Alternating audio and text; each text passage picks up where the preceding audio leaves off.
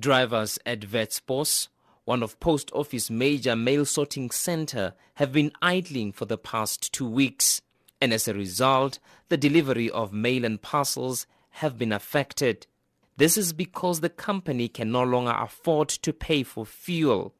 Acting CEO Mluma Tonsi says the financial problems make it impossible for the company to honor its obligations to suppliers. The post office is basically facing perhaps its darkest moment. It's been building up and it's now got to the level where it is quite serious from a financial point of view, in that the cash coming into the business have been declining. It makes it extremely difficult for us to honor the obligations to our suppliers on time, to pay them on time.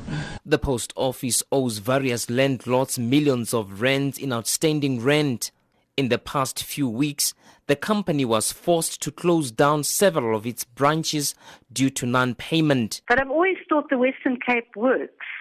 My sister has got all... Lynette Bird is one of those affected by the closure of some of post office branches. To the local post office to find that there was a sign on the door that actually said the post office has been closed because the rent hasn't been paid. Financial institutions have also turned their back on the post office.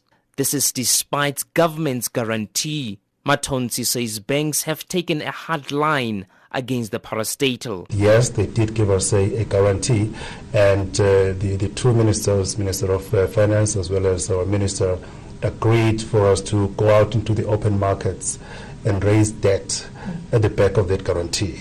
But it's not an easy process. Yes. Former Post Office CEO Manda Manyate has attributed the current problems in the company to self-enrichment and poor strategy.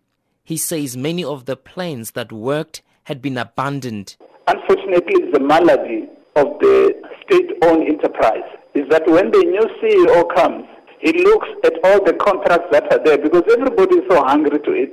He looks at the contracts that are there, and they start questioning all those contracts. I mean, it happens almost in every institute. They start questioning all those contracts because all they want is that they take out their the people that are there and put in their own people so that they can also eat. Unfortunately, this has been detrimental to our country big time. The company had reported a profit of more than 100 million rand. It later reported another profit of 400 million rand in 2007. Ever since then, the post office has widened its losses year after year.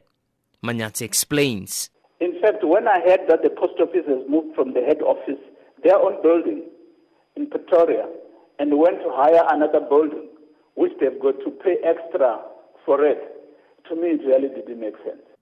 The parastatal is currently in talks with the National Treasury for a bailout. But with government's own finances under pressure, the post office woes are still far from over. I'm Tshepo Mongoai in Johannesburg.